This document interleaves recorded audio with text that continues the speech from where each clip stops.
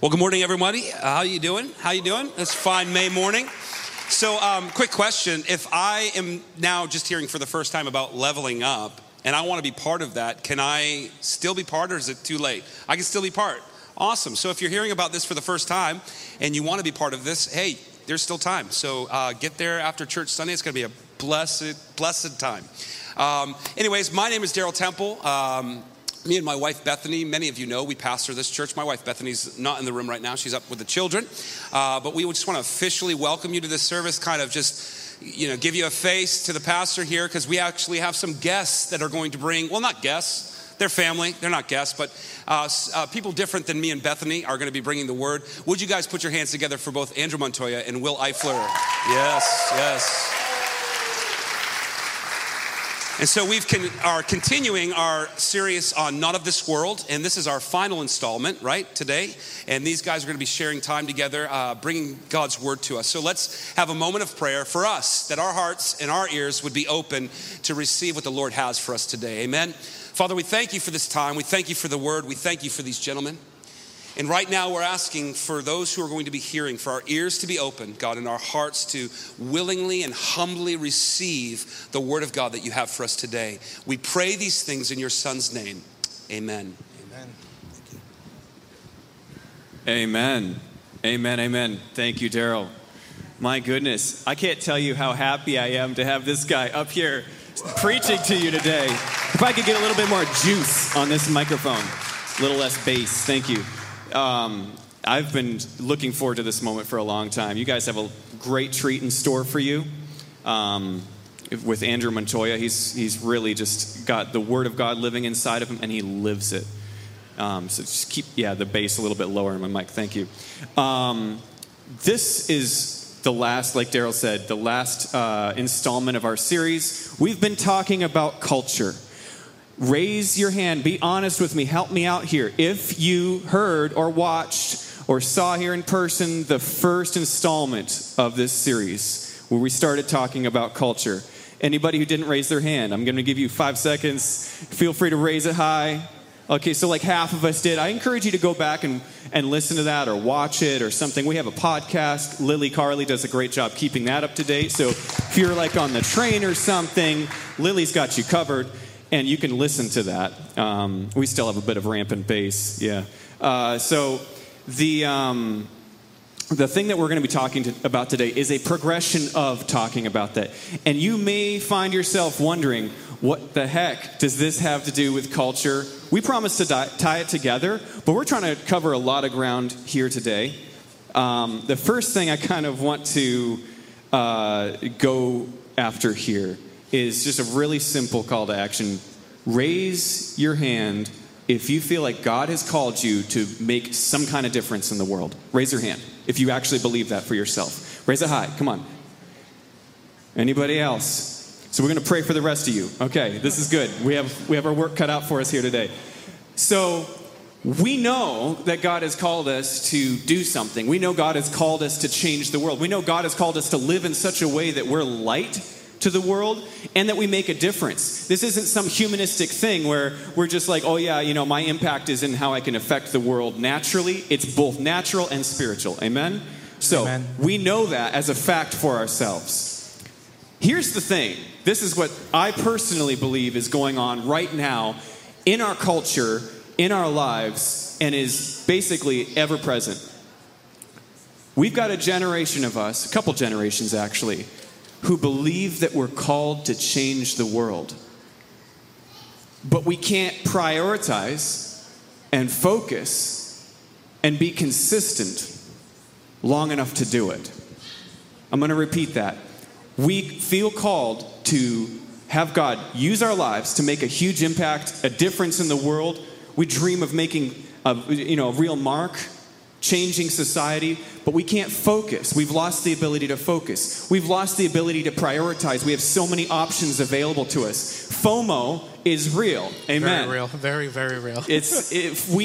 A lot of us young people especially, you may be in college, you may be in grad school, you might be at the start of your career, but you've got a lot of fun, hip friends, and FOMO is one of these real things that just is ever present in our life. I'm going to jump to this thing. I want to bail on this thing so I can go to this thing. And we extend that not just to our social lives. I've watched a lot of people in my generation and Gen Z.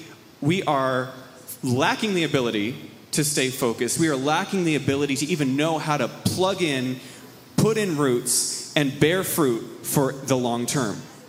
And so that is the only way that we're going to make a lasting difference in the world. You're not going to make it by some sort of pot shot.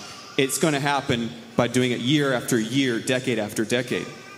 So that's kind of the main point here today that I want to make, because we're going to try to move through this somewhat quickly.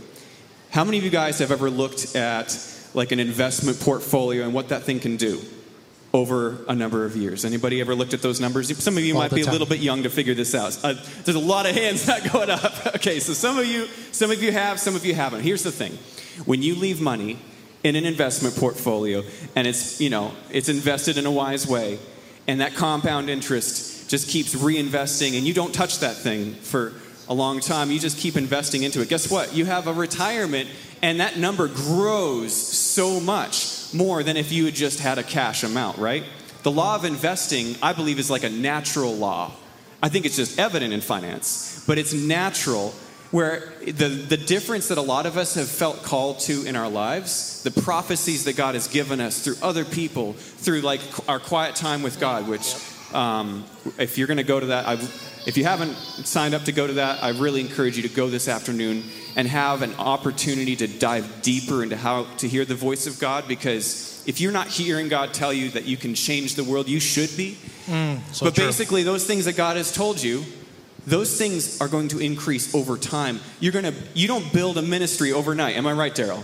This very much, you ask Daryl anytime what it takes to build a ministry.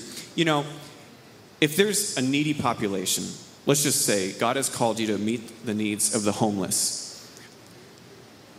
you're going to need to show up for more than 2 weeks in a row. You're going to need to be there week after week after week, probably year after year after year, ministering to people who might not look like they're benefiting very much. But the only reason that community is going to have a reputation that they should come to you is because you've been there week after week after week, year after year after year. You getting what I'm laying down here? So, thank you guys. Okay, this is good. I feel like we might be making progress this morning. Here's what I want to talk about. I want to talk about something a little bit kind of, maybe a little bit too practical for some of us. But I really believe, again, Bethany recommended that some of us leaders listen to a podcast by this guy, Mark Sayers. And he was talking about where we're at. This Cultural Moment is the name of the podcast. And basically, he was talking through some of the breakdowns in our thinking, some of the ways that Western culture has warped the way that we approach our lives, the way that we approach church. And so basically, he was proposing that right now we have a whole generation of us who don't have the same understanding that many other generations did about discipline. All right, so true. You guys know, I think we have a graphic somewhere. I'm not sure I've put it in the computer, but we're talking about the foundations of personal discipline is one of the things we're talking about today. How many of you, I know I'm doing a lot of hand raising, come on, bear with me. How many of you have struggled in your personal disciplines? I know I have. Okay, thank God we're honest, some of us. Praise the Lord. It's a hard thing, right? It's a really difficult thing to stay consistent in your own life, but that's where the fruit happens. That's where, it's one good mentor of mine once said is discipline and delight. And you got to go through the discipline to get to the delight of God's presence. That's just basically how it works. And many of us are handicapped. And I hate to harp on it, but we're handicapped because of this. Praise the Lord. We're handicapped because we're so distracted, we don't even know how to focus anymore. I've watched, as I've met with, whether it's clients or friends, I've watched so many of us be so distracted, we can't hold on to a conversation. How many of you guys have been there? We have to put our phone away, right? And how many of you guys have felt, let's be honest, that phone nagging at our attention, that little black piece of, the little black mirror that lives in our pockets, just demanding and just whoop, whoop, whoop, whoop, during a dinner conversation. We can't focus anymore. This is an epidemic that we currently are experiencing. And absolutely obliterating our ability to focus with God. That's a whole different topic. But what I want to really get after today is how do you keep habits going, okay? Because Andrew has some really good stuff I want to let him get to that's honestly more interesting than what I'm going to talk about. But before we get there, I want to talk about habits. There's this book that I forgot to get out of my bag, and it's in the back, but I'm not going to worry about getting it. The Power of Habit, I mentioned it in my other message. There's this one chapter where he talks about the civil rights movement, okay, of the 1950s and 1960s. So Rosa Parks, the Montgomery bus boycott. We all just think that sort of just happened one day. The reality is numerous people of color did not, like, they protested by doing the same thing Rosa Parks did. Here's the difference about Rosa Parks. She was connected to a community, okay? So the chapter goes into why that started a very difficult, very costly, people's lives were greatly inconvenienced for this boycott. But it happened because of the weak ties of community. So I want to share with you what a weak tie is. A weak tie is the person that you say hi to on a Sunday morning. You know their name, you know a little bit, you catch up with them. Some of us may feel like that's a bit shallow, but actually a lot of research is now showing that weak ties are really important for our ability to be socially mobile in our careers and also in our relationships. Weak ties are the foundation of where our relationships come from. And then there's strong ties, like Andrew. Like, I can be honest. Andrew can call me out. Like, I talk with Andrew about stuff that matters. I talk with Daryl about stuff that matters. Like, those are strong ties. Those are people that really have a say in my life. But you need both of those people. And so here's the thing. Habits, they don't just live and die with you, okay? There are a lot of habits in your life that actually, though you don't know it, are reliant upon the presence and the influence of other people. So I do really recommend that you read this chapter in The Power of Habit, because it talks about how literally peer pressure, okay, that's a word that's a very negative connotation for many of us, but actually peer pressure is the reason that we get anything done. It's when in business, in school, peer pressure is survival. It's pure survival, and it's the motivating factor that helps you be productive. And I want to pose to you this. It might be true for your spiritual life as well. Peer pressure might not be a bad thing. All right. So I want to turn to some scripture real quick. Hebrews 10:24-25. Last week, Daryl laid a beautiful foundation from Genesis to Ecclesiastes to the New Testament about why community matters, why God did not create us to be lone rangers, ships in the night, but he created us to actually rely upon each other. So make sure you listen to that. That's the second part of this series. But this is one scripture that we're really familiar with about community. Hebrews 10:24. And let us consider how to stir up. Say stir up. Stir up one another to love and good works. Let's say that again. Stir up one another. Stir up one another. To love and good works. To love and good works. Not neglecting. Say not neglecting. Not neglecting. Very good. To meet together like we are today, as is the habit of some, but encouraging one another, and all the more as you see the day drawing near. Amen. What does that mean? That means that as Christ's second return, where things wrap up, as that's drawing near, it's all the more important. Amen. Look, I'm not going to say that we know exactly where we are in that timeline, but we're closer than we were. Amen. Some of y'all are like, yeah, we're real close. Like, I feel really close. It better happen soon. I promise, God has his timing, and he's going to take care of you. But we need each other more now than we ever did before. Amen. Okay? And a lot of us are, thank you so much. I appreciate that. So most of us are losing the ability to appreciate community. And just to really recap quickly, my first message. We've lost it because of the lies of Western secularism. Yep. That has told us that you are an island unto yourself. And what are the two main lies? You can have everything you want, and you're not subject to anyone. You can have anything you want and everything. It's limitless, and you're not subject to anyone. And that is not the kingdom. Let me just tell you that. Jesus called us to lay down our lives, and he called us to do it for other people, both the lost and the saved, those outside and those inside, our friends and our enemies. Praise the Lord. Amen. So, this is just a moment, hopefully, to snap us back and just say, oh, wow, this is actually the kingdom. That's not.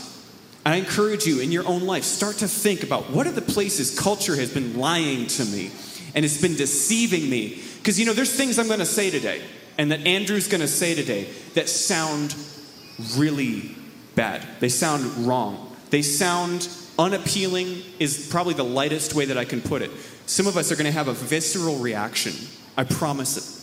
You probably already have. Some of us already have in this message so far. Where we feel, he's like, nah, that can't be it. No. I don't need to form my life around this that way. No, this is there's a lot of lies that have caused us to think a certain way. And we have to look at Scripture. Let us consider how to stir up one another to love and good works, not neglecting to meet together, but encouraging one another, all the more as you see the day drawing near. Your spiritual survival depends on peer pressure. And that may sound really, really manipulative, but it's not. I promise it. You can't do it on your own. Amen. It doesn't work. Just doesn't work. So what does peer pressure look like, Will? Because that's what I'm asking myself. What is peer pressure? Because there is this negative connotation. That's a good question. So what does it look like to you in a biblical format? What is peer pressure? Thank you so much. We need to do this more often. This is good. Peer pressure is simply it can be as simple as the presence of someone in your life who's doing it right and who is going to a prayer set. It can be somebody literally calling you out. It doesn't have to be. Peer pressure actually, in a strict whatever definition, is simply that you know that you're going to lose social standing or that there's going to be an effect to your relationships if you don't do something, if you don't show up. And here's the deal. Now, a lot of you heard that and you had a visceral reaction. I know it. But we're gonna walk through it. I ask that you just hang on with me, okay? A lot of us have made a religion out of self-care and dropping the ball on each other, okay? If you're on Instagram and you're getting your spiritual guidance and your kind of like general life guidance from an influencer, I encourage you to just stop it, okay? Because the current cultural religion is New Age, not Christianity. And what makes an Instagram person popular is saying what sounds good, not what helps you. Okay? So the only reason that they're there for you to follow and they make money off of ads is because they're saying something that tickles your ears. Okay? Let's just even break away from the prosperity preachers that we rag on week in and week out, and let's just call out who we're really listening to, many of us, is influencers. Stop it. Put away the phone. Okay? Amen. Because here's the deal. I forgot where I was going with that. I promise I was going somewhere good. Dropping the ball, right? We drop the ball on each other. We've made a religion out of self-care that says, nah, you know what? Okay, prayer set on Wednesday night. I need some me time. What does me time really mean? Let me tell you what it means for me. Amazon Prime. Netflix, praise God, okay? And it's not bad in small doses, but it quickly just metastasizes and takes over your life. And here's the deal. You making a religion out of self-care that's dropping the ball on others who are doing something meaningful because you're too burnt out or you need some me time is not self-care. It's self-harm. Let me repeat that. It's not self-care. It is self-harm. It's hurting you. It's hurting your future. Your habits become your destiny. And that's why you should read that book. Your habits become who you are. You can't ignore it. You can't just say, I need me time, and flake out on your friends every other week for doing something meaningful, like going and doing an outreach, going to prayer, going to church. These things, they are not stupid. It's time to reevaluate what our culture is lying to us about and say, no, you know what? Maybe this is more valuable than news media. Let me tell you, news media is controlled by two individuals with massive organizations. Every single one you read, one's pulling you one way, one's pulling you the other. They're all making money off of each other. They don't care about you, okay? And the idea that church is out to just manipulate you, you need to question that idea. We're not out to manipulate you. This is a place where you come and you form important ties that are going to help you anchor your life. I'm going to bring this in for a landing so Andrew has some time. How much time do we have, Daryl? We good on 20 minutes, 25? We're going to hope for 25. All right, so this podcast, I really encourage you, you got to listen to it. You have to listen to this podcast. All right, this is not just, hey, man, this podcast. No, this is seriously like some really insightful stuff about culture, the Mark Sayers one. Can you remind them of the name again? This cultural moment, the Portland Sessions. Go listen to it. But he said this one thing that got me really going onto a kind of like just researching. He said, we need a new Methodism. You know, Amy and I named our son Wesley because of John Wesley. Here's what Methodism was, okay? John Wesley created a system of discipleship that kept people's lives locked in covenant to each other. And boiled down, you know, they had the Holy Club and the 22, you know, things that they read every day and asked themselves questions. But boiled down, the Holy Club and the Methodism movement was this. You take a few people, a few guys or girls, you covenant with them that you're going to do the same thing each week. You're going to go to the same prayer set. You're going to fast the same day each week. And you do it together. Does everybody kind of grasp that? It's really simple. It's just doing the disciplines, some of your disciplines with other people so that because habits don't work here and there. They only work if they're regular. How many of you have ever been to a gym? Praise the Lord. Thank God that gyms are open. You have to go on a regular basis, or otherwise that habit falls apart, okay? And if you don't understand your habits, you don't understand yourself. So again, you've got to understand your habits, but this is one that's anchored with other people. Amen. And what I want to propose to you today is if you are struggling in the personal disciplines, if you're struggling to actually make a difference with your life with God, first of all, I want to tell you this. You don't need to wait to be perfect. Amen. You do not need to get an A+ on your little scorecard with Jesus. That is not important. All you need to do is pick a few friends and say, or make a few friends. Some of you need to make some friends in this church, my God. Because COVID's over. Like, get to know some people. Like, it's a good thing. I promise you. So, visceral reactions. Praise the Lord. No, it's good. Like, find a few people you can trust. Get to know some people that you can trust, and then say, okay, let's do the same prayer set each week. Let's fast together one day each week.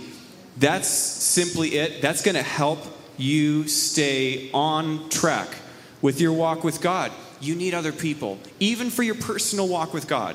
Now, not everything's there. A lot of it's in the prayer closet, but a lot of it is anchored in other people, accountability, people that can call you out, people that can pray for you. Amen? So anyway, from there, we want to talk about what's next as you get filled up by God and your personal walk with God is going well. Yep. What from there? Definitely. I just want to say, Will is so right when it comes to building spiritual disciplines with other people. I mean, I can honestly say my faith has grown tremendously by doing the spiritual practices with other people, with many of you here in this church. So my life, who I am today, is a testimony to the power of community. So if you are having a hard time reading your Bible, if you're having a hard time praying, if you're having a hard time hearing the voice of God, get around other people who are doing it, because that will drastically change your spiritual life. I mean, we were called to do community. We're called to do things together. If you look at all the commandments of Jesus Christ, he sent his disciples in two. There was no lone ranger. It was everyone. It was just doing it together, doing it in pairs. And so I definitely encourage you to do what Will just said. Find people who you trust, or people who are a point in their walk where, hey, what they have, I want that too. So I'm going to ask them, can I follow you? Can you teach me? So I definitely encourage you to do that. And the biggest part that that we do these spiritual disciplines, there's a purpose behind them. So what happens when we practice our spiritual disciplines? We get filled up with God. And something that I not worry a lot about, but something that grieves my heart is looking at the current state of the church and seeing a lot of people attempting to get built up, but not yet looking for outlets to flow out, to release what they've been built up with. And I think that's one of the greatest tragedies we have, or that we're currently experiencing in the church. We've become very selfish with our own walk with the Lord and saying it's me. I got to do me. I got to get me. I need this from God. So it's all about me. When in reality, if we truly look at Scripture, it's not. I'm sorry to burst your bubbles, but it's not about you. It's about Christ. And because it's about Christ, He then makes it about me and you and all of us. Amen. So your spiritual disciplines, the practices, the things that you pursue, yes, it is for your benefit, but it's also for something greater as well. It's for the benefit of those around you. Yeah. Some things that have really been stirring in my heart over the last couple of months is the more I read Scripture, the more I just am in community with other people, I realize, wow, I've been extremely selfish with my faith. I mean, we all know people who've struggled in 2020. We all know someone who's maybe passed away or has just lost their jobs and just struggling in life. Yet we've become very selfish with what God's done in our life and not shared it with them. Christ we're meant to share Christ. And that's why if we turn to 2 Corinthians 9:8, it says, "And God is able to make every grace overflow to you, so that in every way, always having everything you need, you may excel in every good work." So why do you build the spiritual disciplines? To be built up and to overflow. And what is that overflowing for? For you to excel in every good work that Christ has for you. And those good works are sharing the gospel with your neighbors. It's taking care of the poor, speaking up for the oppressed. That this is good. Why you are filled up and you're called to overflow. It's so you can be salt and light to the people around you who desperately need Christ. Come on. So my heart, just examining myself, I'm talking about myself and just really looking, wow, I have been selfish with my faith. My life has been transformed by the power of Christ. I came from being an atheist to being someone saved by Christ. I came out of the spirit of depression and suicidal thoughts to being filled with hope and joy. I came out of a place of brokenness in relationships with family and friends, but now have been reconciled by the power of Christ. That is who God is. That is the God that we praise and we worship. And that's why we practice these spiritual disciplines, so we can come to the realization that that is who God is. Therefore, I need to share that God with my neighbors.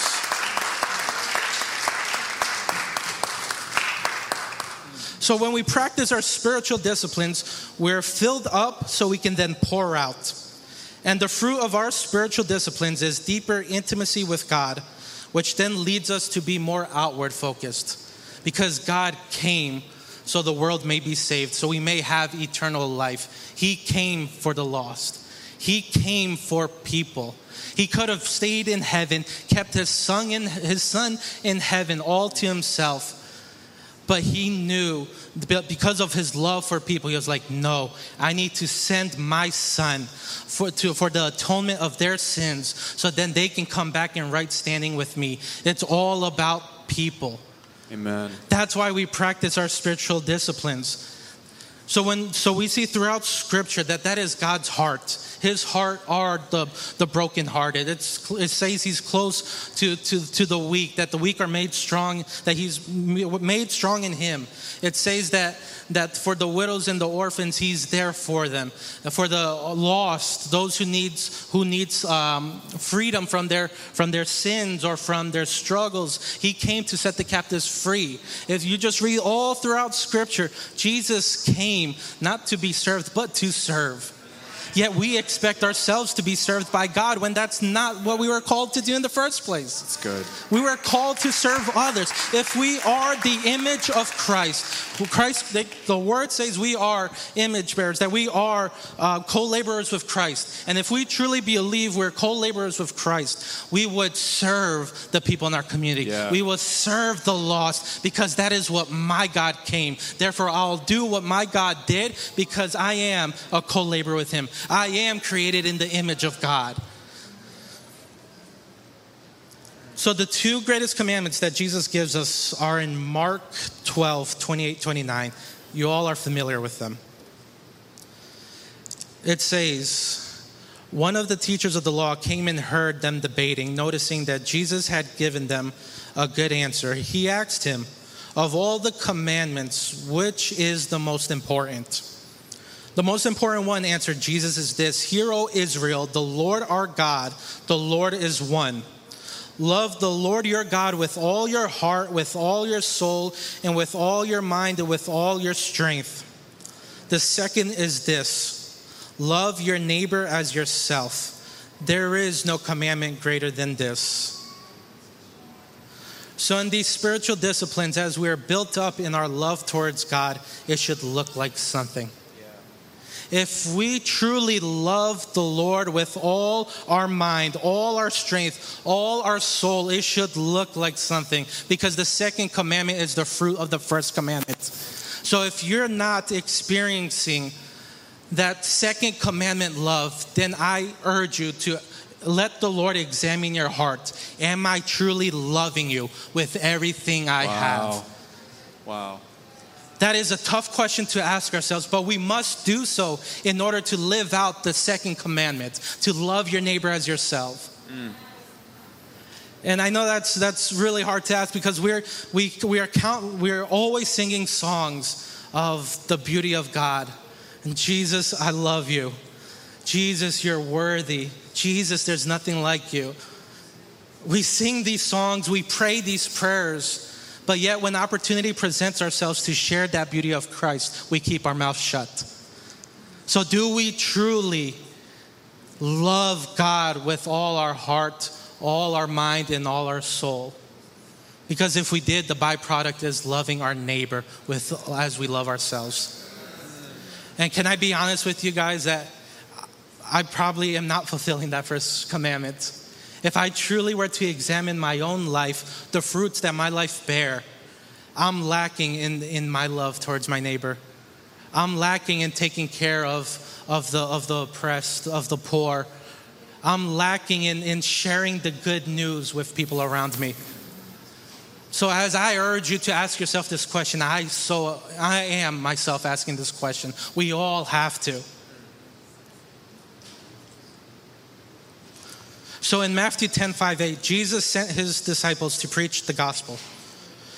He gave them the authority to drive out evil spirits and heal every disease and sickness. So in these verses he says, as you go preach this message, the kingdom of heaven is near. Heal the sick and raise the dead. Drive out demons. Freely you have received, freely give. The reason why you can cast out demons and heal the sick and preach the good news is because you freely received that in Christ Jesus. Acts 1:8 says, but you will receive power when the Holy Spirit has come upon you, and you will be my witnesses in Jerusalem and all of Judea and Samaria and to the end of the earth. So it's because of that gift that we've freely received from God, the Holy Spirit. It is because of that free give we can freely give to others as well. So don't hog the Holy Spirit to yourself. It's good. Don't hog the fruits of the Spirit to yourself. Yeah. When Jesus clearly commands his disciple, this commandment is still applicable to us today. It is not just for his original 12 disciples, but it's for each and every single one of us. Yeah. It's So good. if you freely received, freely give, because that is the commandment of our Christ. That is what he commands us to do. That is because of the grace and love of God, we've freely received the indwelling of the Holy Spirit within us, this gift of the Holy Spirit. But yet when I look at my life, I'm not bearing the fruit of the Holy Spirit. So we all have to ask ourselves the question, is my life reflecting the commandments that Jesus Christ has laid out before us in Scripture? Is your life reflecting what Christ calls us to do in Scripture? We have to ask ourselves that question daily. That is what it means to pick up the cross. Picking up the cross daily means we're constantly asking the Lord, did I please you? Did I follow you? Was I obedient to you? Jesus says himself that I know you love me because you follow my commands. So the obedience to the commands is a fruit of our love for Christ. So we must each ask ourselves, am I loving Christ today? And you can tell if you're loving Christ by the fact that you're being obedient or disobedient to his commandments. It's so good. And, even just to continue to, like, some of you may be saying, okay, I think I mostly get it. Like, what does this have to do with the personal disciplines? Obviously, we do these things so that we can minister. I think a lot of us, the other side of this is a lot of us have recognized there is at some point, like, we do good in our walk with God, and then something breaks down. Like, it's like trying to ride a bicycle, it's broken. Like, you're good, and then out of nowhere, just, like, you can't, like, it just breaks on you, and you just fall over. And how many of you have felt that way in your walk with God? How many of you have felt that way, where you're like, okay, I'm good for 2 weeks, and then something falls apart, where I just, like, the disciplines and of, like, getting up and spending time with God, it's like something goes wrong, like, my heart's not as alive as it was. This, I personally believe, that pouring out is such a key to being filled up. And this may be the missing piece for some of us in our walk with God. So we talked about community, right? We talked about doing it with other people. But it's not even the end of it there. Giving, like Andrew said, is a way for God to fill us up. This may be that missing piece that you've been looking for. And this is one thing I just want to encourage us, and then I'll you continue with your thing. But the thing that a lot of us have a misconception about is that I've got to get everything right. I got to get everything perfect, and I got to get an A+ from Jesus so that I can go minister to somebody. And that is, I actually believe that is holding many of us back from actually being able to reach the world. I think it's actually holding many of us back from getting filled up by God. God is not looking for perfect people. Yep. He's looking for willing people. He's looking for people who just want to follow him, want to obey his commands. Yep. He's going to meet you halfway. But some of us have been waiting so long. And we've been stagnant, and our faith has grown stagnant, and we haven't gotten filled up in a long time. Maybe it's time to, like Andrew said, maybe it's time to go out and to give and to pour out. And maybe just maybe from there, God is going to pour back into your life. So true. And I'll share a quick story in regards to that point. Just to be vulnerable with you guys, a couple of months ago, there was a week in which I was dealing with a lot of thoughts of not being good enough, of self-doubt. Like, the Lord has spoken these things to me, but I don't believe I'm good enough to fulfill these things. It was a week of where it was just constantly saying to myself, I'm not good enough, believing every lie that was coming against me. And it got to the point to where to be honest with you, I did not even want to worship or praise the Lord. That's how bad it was, how deep I was into those thoughts about myself not being good enough, to where I didn't want to worship and praise God. I didn't even want to be around other people to worship and pray. So the Lord, so there's a member, a friend who lost a family member. And while I'm in the midst of debating God and being like, Lord, I don't feel like being here. It was during a prayer set. I don't feel like being here today, God. I just don't feel like it. I can't concentrate on you. I can't focus on you. I just don't want to be here, God. I just don't feel like praying. So I don't want to be here. And then during the middle of that prayer set, I got a call from a friend saying, hey, could you pray for me? I just lost a family member.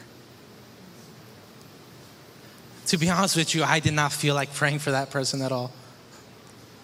I was so caught up in my own doubts and my own struggles that I did not want to pray for the person. But because he called and he asked for prayer, I was like, no, I have to serve him. I have to be salt and light to him. That's what Jesus commanded me to be. Even if I don't feel like it's still what he commanded me to be to others around me. So as I started to pray for him and just asking the Lord to comfort him, to guide his family, to heal his family in this time of tragedy, I just felt the immense love of God for this person. To where I started to weep, and then in return, the Lord reminded me of, hey, this is my love for you as well. Wow. And as soon as I had that after that prayer, that call with my friend, immediately my heart changed. I was able to connect with the Father again. I was able to pray. I wanted to be there to pray with other people. But that all happened as I sacrificially served my brother. Even though I didn't feel like doing it, but because I did, I received my breakthrough on the other end of it. Wow. So lots of us, we're in desperate need of breakthrough. We're struggling with condemnation or thoughts from the devil. But I would propose to you that your breakthrough is just one simple act of service. On the other side of that simple act of service. So if you're you feel like you're in a rut, you feel like you're struggling and you cannot connect to God, serve someone else. Serve someone else. As you love on that person with the love of Christ, the Lord has a beautiful way of reminding you that of that same love is how he feels for you.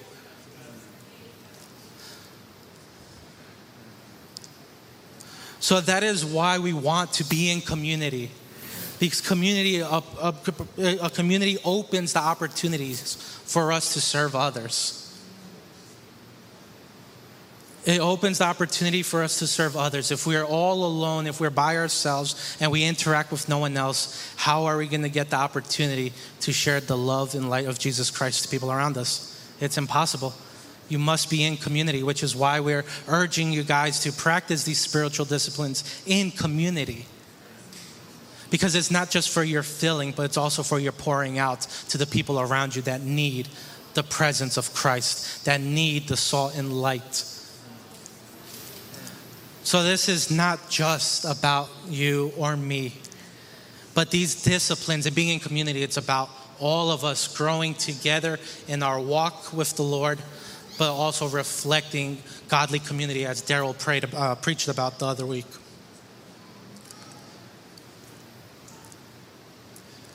So that is why we want to be filled up, so we can then pour out. And I just want to share just real quick with you guys 2 statistics. I don't know about you guys. Is anyone big with numbers and just data in general? I don't know. I see a bunch of numbers on a paper and my heart starts to race. It's weird. I just love data and numbers. But there's 2 numbers in 2 recent studies that have been released. One by Arizona Christian University in association with Barna, and one by Barna itself. The first study released by Barna, it says that 47% of millennial Christians believe that it is wrong to share the gospel with others. Wow. So that's about 50% of you in this room probably believe it's wrong to share your faith or the gospel with someone else. Can I propose to you that what actually is wrong is not sharing the gospel? Because if we do not share the good news, then there's only one result. For the way to heaven and to the Father is only through the Son. Yeah. And then the other statistic that blew my mind, I actually read yesterday as I was preparing, is that 43% of millennials don't know, care, or believe that God exists.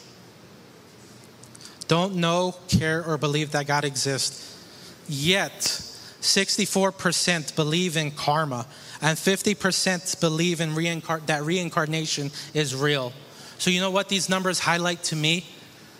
That millennials are spiritually hungry. but they're hungry for an authentic relationship with Christ. And if your life has been changed by the power of the gospel, we owe it to share it with these millennials that, hey, the God you might have heard of in the past, that's full of condemnation, that is not who he is. He is a God of love, but he's a God who also is living, who is active today. He's not just some folklore that I read about in the book that we might think is history, but he is real and alive today, and the power of Christ that transformed my life for me is available to you as well. Don't hide Jesus Christ. Millennials are begging, the youth are begging for an opportunity to having an authentic encounter with Christ. And if your life has been changed, I'm assuming you're here today because your life has been changed by Christ.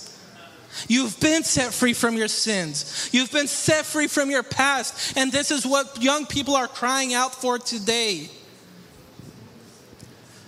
So I don't think the issue is that they don't care or don't believe that God is real.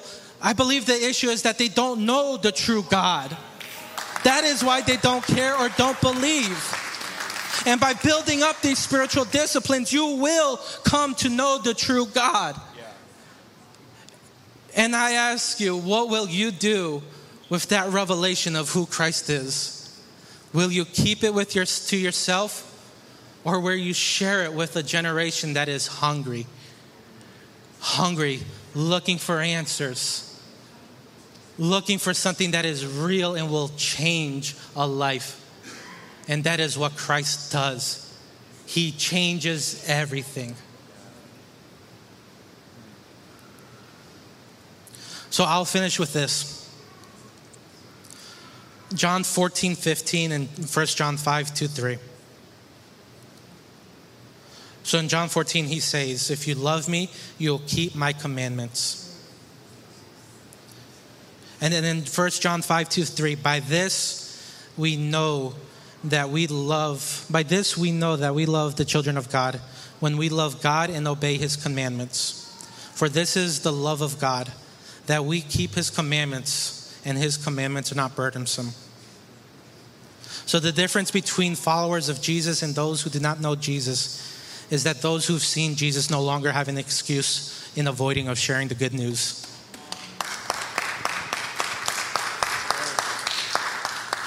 You no longer have an excuse, because when you give your life to Christ, your life is no longer your own, but it belongs to Christ. And Christ commands us to share the good news. Christ commands us to be salt and light to people in need in this world. And you might be asking yourself, how can I do this? There's so deep and just issues in this world that seem impossible to fix. Well, beloved, there is nothing impossible for our God. There is nothing he cannot change, nothing he cannot do. And as I've already highlighted earlier, that by the empowering of your spirit, you will have everything you need to accomplish the works that Christ has for you. So as Will highlighted, it's not about being ready. It's just about believing that Christ is enough and he's given me enough to fulfill what he's called me to fulfill. Come on. Amen. Come on. You know, as we wrap this up and close this service, I just want to say this. I really do feel like God is calling us as a church. He's calling us as individuals into a new season of how we walk with God, a new season of how we let God challenge us. Let me just tell you this. Right now, in a special, deep, profound way, people are hurting. People need Jesus. People are depressed. People are suicidal. I don't have to even share the statistics. We've all read them in the news. Like, people are in desperate places. And it's time for us to let God pull on our hearts and for us to respond to him as people in the way that we walk with God and the way that we serve other people. Amen. I believe God is going to do something new with us as a church. I really do. Over the course of this summer, I actually believe that God is going to set some new tones for us. I believe that there's going to be some new things that get established, even new ministries. Here's one thing I will tell you. It takes people being part of it. It takes people signing up and being consistent. It takes people being willing to volunteer. If Andrew goes and leads the charge to go do something of compassion for people, guess what? People have got to go with them. And they can't just go 1 week. And they can't just post it on social media and then flake out the next week because, hey, they went once. They need to do it week after week. There's sacrifice involved to loving people. There's sacrifice involved with loving Christ. But I think that God is going to bring us into a new era as a church and as individuals. Amen? Awesome. Thank you. Awesome job, guys. Put your hands together one more time. This was awesome, wasn't it? So good. So good. How many are appreciating this AC? Good God. I don't think I could. I honestly was never of the mind that I could ever be cold, but I was freezing on the front row as the AC was going. Great job, guys. Hey, not to keep you any longer, but one thing I was thinking about, and to kind of just narrow in on the command that I think doesn't necessarily go beyond Jesus' command that we should love our neighbors as we love ourselves. But something that I was thinking about in regards to the tail end of this sermon is how Jesus said in John 20:21, peace be with you, as the Father has sent me, so I am sending you. That word sent is a command that he's given us, the church, that we're the ones that are to go out and be like Jesus was for the disciples and for the crowds that Jesus touched. And so we kind of fall right in line, really, because we're Christians. This is something that should be very natural, that we are the sent ones, and we are to be faithful to that command. I don't know if that's helpful, but it was helpful for me as we seek to kind of be more specific in how we can live out this commandment, right? Well, as always, if I can invite Nick Pataki up to the front, we don't want to leave here ever without praying for people who need to be prayed for. Just would be a disservice. And so we're officially closing out our service, but for those who have need for prayer, and it can be totally unrelated to the sermon, it could be related to the sermon, whatever it is, but you need prayer. We want to join and agree with you and pray for you this morning before we dismiss here. So the altar is open. I'm going to ask some of my friends from the core team or all teams to come and help me as the altar is open. And then just some housekeeping. Many have probably noticed some things are changing, specifically in our city with COVID and some of the regulations and such that we've had to kind of abide by. There are, I don't know what that hum is, but that's pretty cool.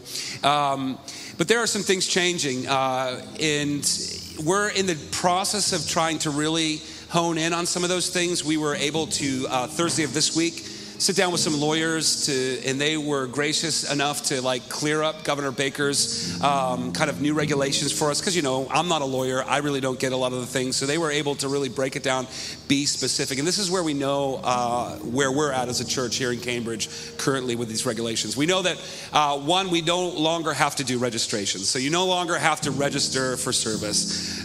There's no longer any worries about occupancy. We are still going to kind of try to keep things somewhat distant. We know that we have to still wear masks. That might be subject to change. Let me get specific with this part because a lot of people have talked to me before service, and I'm sure a lot will talk to me after. When we come in, as of this Sunday, we have to be masked. When we sit down, we can take them off if you want. You can wear them for the whole service, but people are free to take them off if that's their choice. We don't know. There's some speculation that Governor Baker might come out and give some more specifics where maybe masks are totally, not a thing anymore. We don't know. But as of today, we have to come into the building, kind of like a restaurant. You come into the restaurant, you're masked up, you sit down at your table, you take your mask off and you enjoy your meal. So anytime that we're mobile, for the time being, we have to wear masks, okay? But you no longer have to register for service. We no longer have any kind of occupancy worries. I know I mentioned that we're trying to keep the social distancing still going in terms of the spacing of the chairs. But we're just going to navigate, through this the best that we can. But as of date, those things are not necessary.